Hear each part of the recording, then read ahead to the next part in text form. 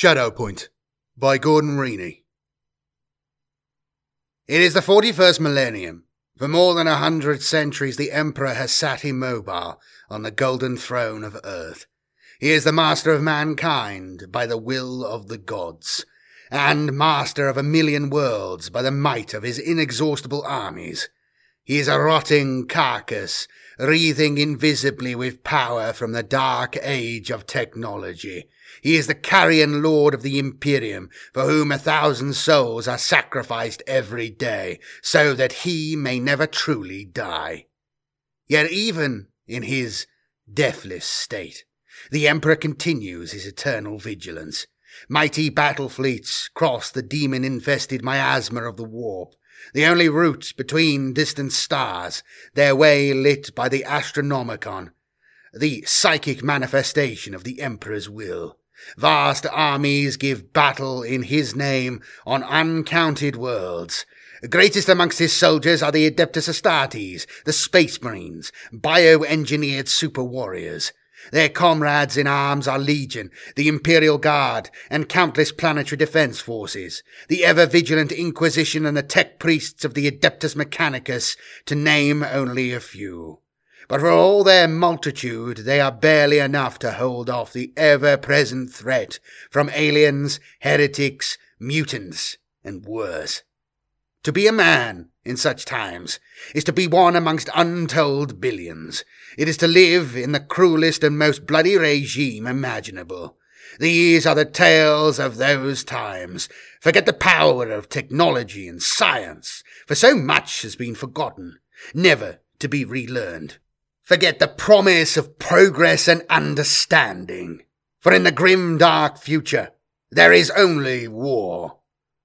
There is no peace amongst the stars, only an eternity of carnage and slaughter, and the laughter of thirsting gods.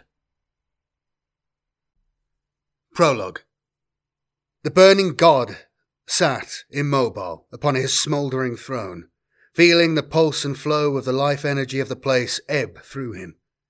He had sat there for an eternity, as mere mortal beings reckon such things, dreaming dreams of battles past and battles still to come, and thinking thoughts which not even the longest lived of his race's savants could ever truly fathom. There were others of his kind out there in the universe beyond, other fractured splinters of the same original being, dreaming their own dreams and feeling the life flow of their own homeworlds pulse through them. So few of them left, the burning god lamented. Once there had been worlds upon worlds of them, and in his dreams he could still see them as they once were. He saw a race at the height of its glory, revelling in its own power and majesty, capable of reforming entire worlds to suit its own purpose, able to reach out to probe the deepest mysteries of time and space. All gone now, it lamented. Now there were only these few poor remnants left, seeds drifting in the gulf of space, a scattered diaspora struggling to hold back the tide of darkness, which would one day still rise up to engulf all that had once been. But not yet, the warrior god knew. Not yet. Not while it and those like it still existed to protect all that remained of their race and hold back the darkness for just a little longer. Slowly, though, in a period reckoned over decades, the warrior god had been stirring in its sleep. There was war being waged amongst the stars, it knew. There was always war. The lesser, younger races seemed to have been born both for and from war. But it knew that somehow this war was different. It heard the distant wraith-bone voices singing of war between the Monkai corpse worshippers and the human servants of the great abomination, and the songs interrupted its dreams in a way in which they never had before. The burning god looked into its dreams of the future for answers, and saw that for the first time in millennia it would soon be called upon again. Its dreams were troubled. It saw a convergence of many intersecting fate lines ahead of it, and, after that, its dream images of the future were too vague and indistinct to be properly discerned. Something lay just over the horizon of its perception, a shadow point, where many possible futures lay in wait. which not even its omniscient dream vision could bring properly into focus.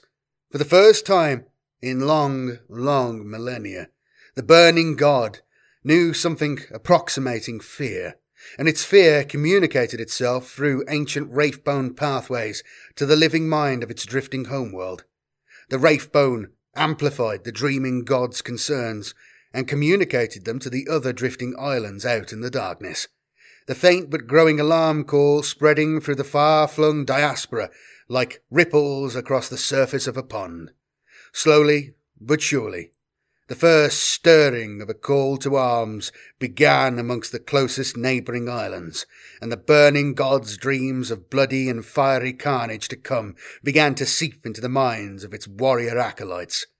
Within the god itself, the ancient furnace of its heart began to beat with greater strength as it pumped torrid streams of living fire through the god's immobile limbs, shaking off the languor of too many millennia of inactivity.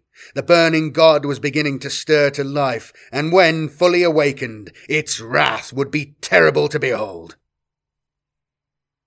Part 1. Conspiracies. Chapter 1. They had been torturing the warp-spawn creature for 6 days now. Endless torture, without relief or remission, using methods known only to the Inquisition's finest interrogator adepts. For 6 days now they had been working in shifts to visit misery and abominations on living flesh that could not easily be imagined by most ordinary subjects of the Imperium.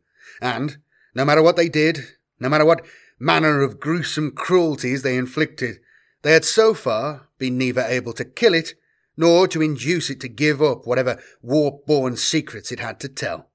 It was contained within a null field in an adamantium-walled chamber buried 300 metres below the surface.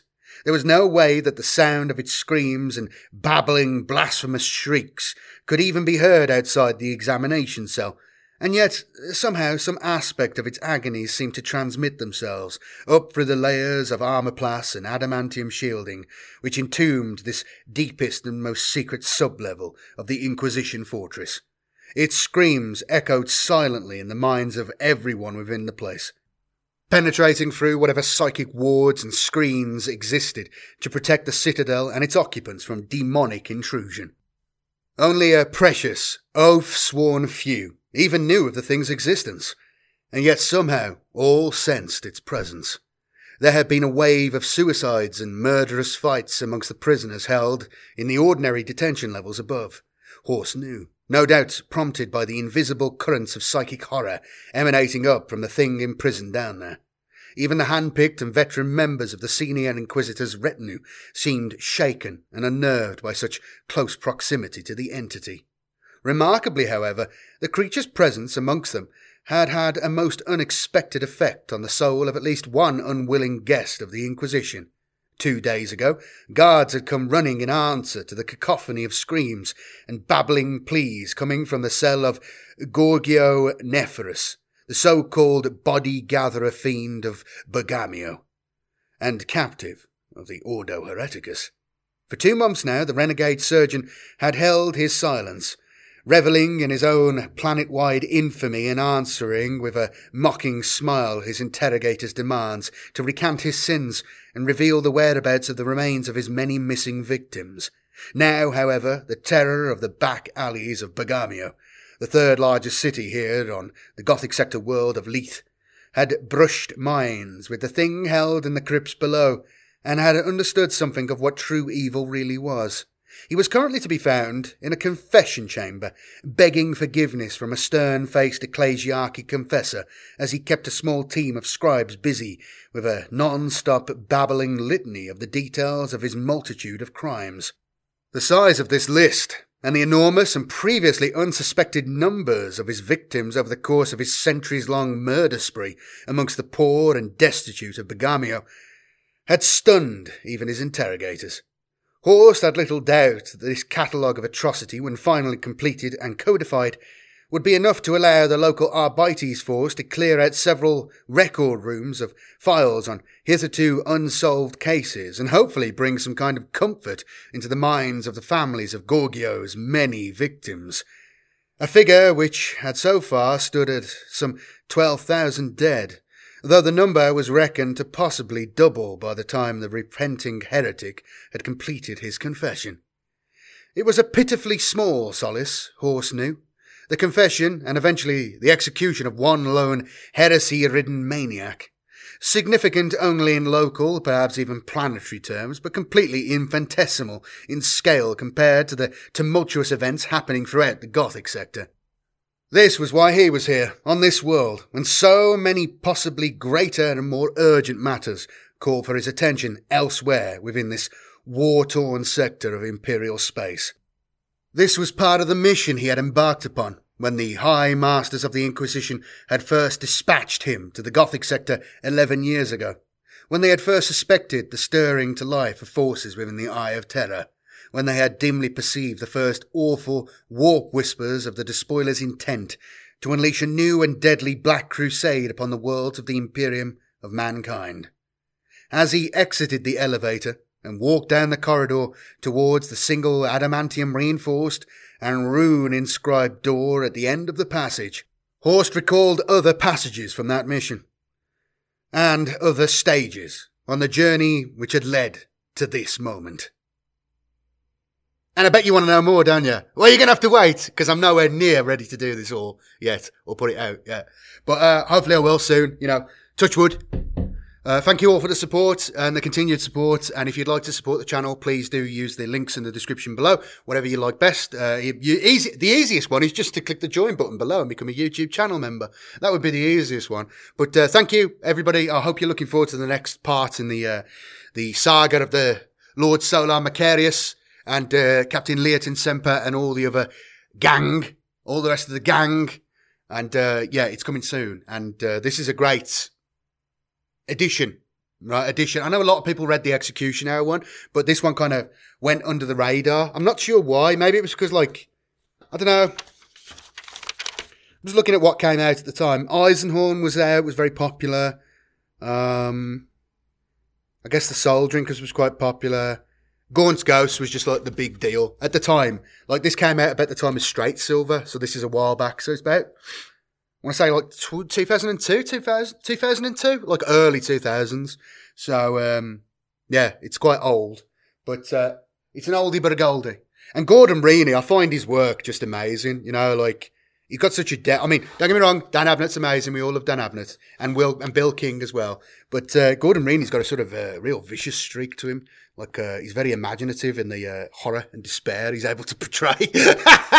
They're ooh, nasty. But even that there, where he's a real basically like Dexter meets a chaos demon and suddenly he's repenting his sins. You know what I mean? Confessing everything. Anyway, it's just a cleverness. He's got a certain, he comes at it from a different point of view, than some of the others do. And he's got a sort of a really dark streak to him, which I really like. And again, he's one of the founders of 40k, really, in the modern sort of context, since we left behind that stupid stuff from Rogue Trader with the Doctor Who, the pretend Doctor Who character, all that lame science fiction, we left that all behind us and we embraced true grim dark because it was better. Anyway, bye bye. See you later.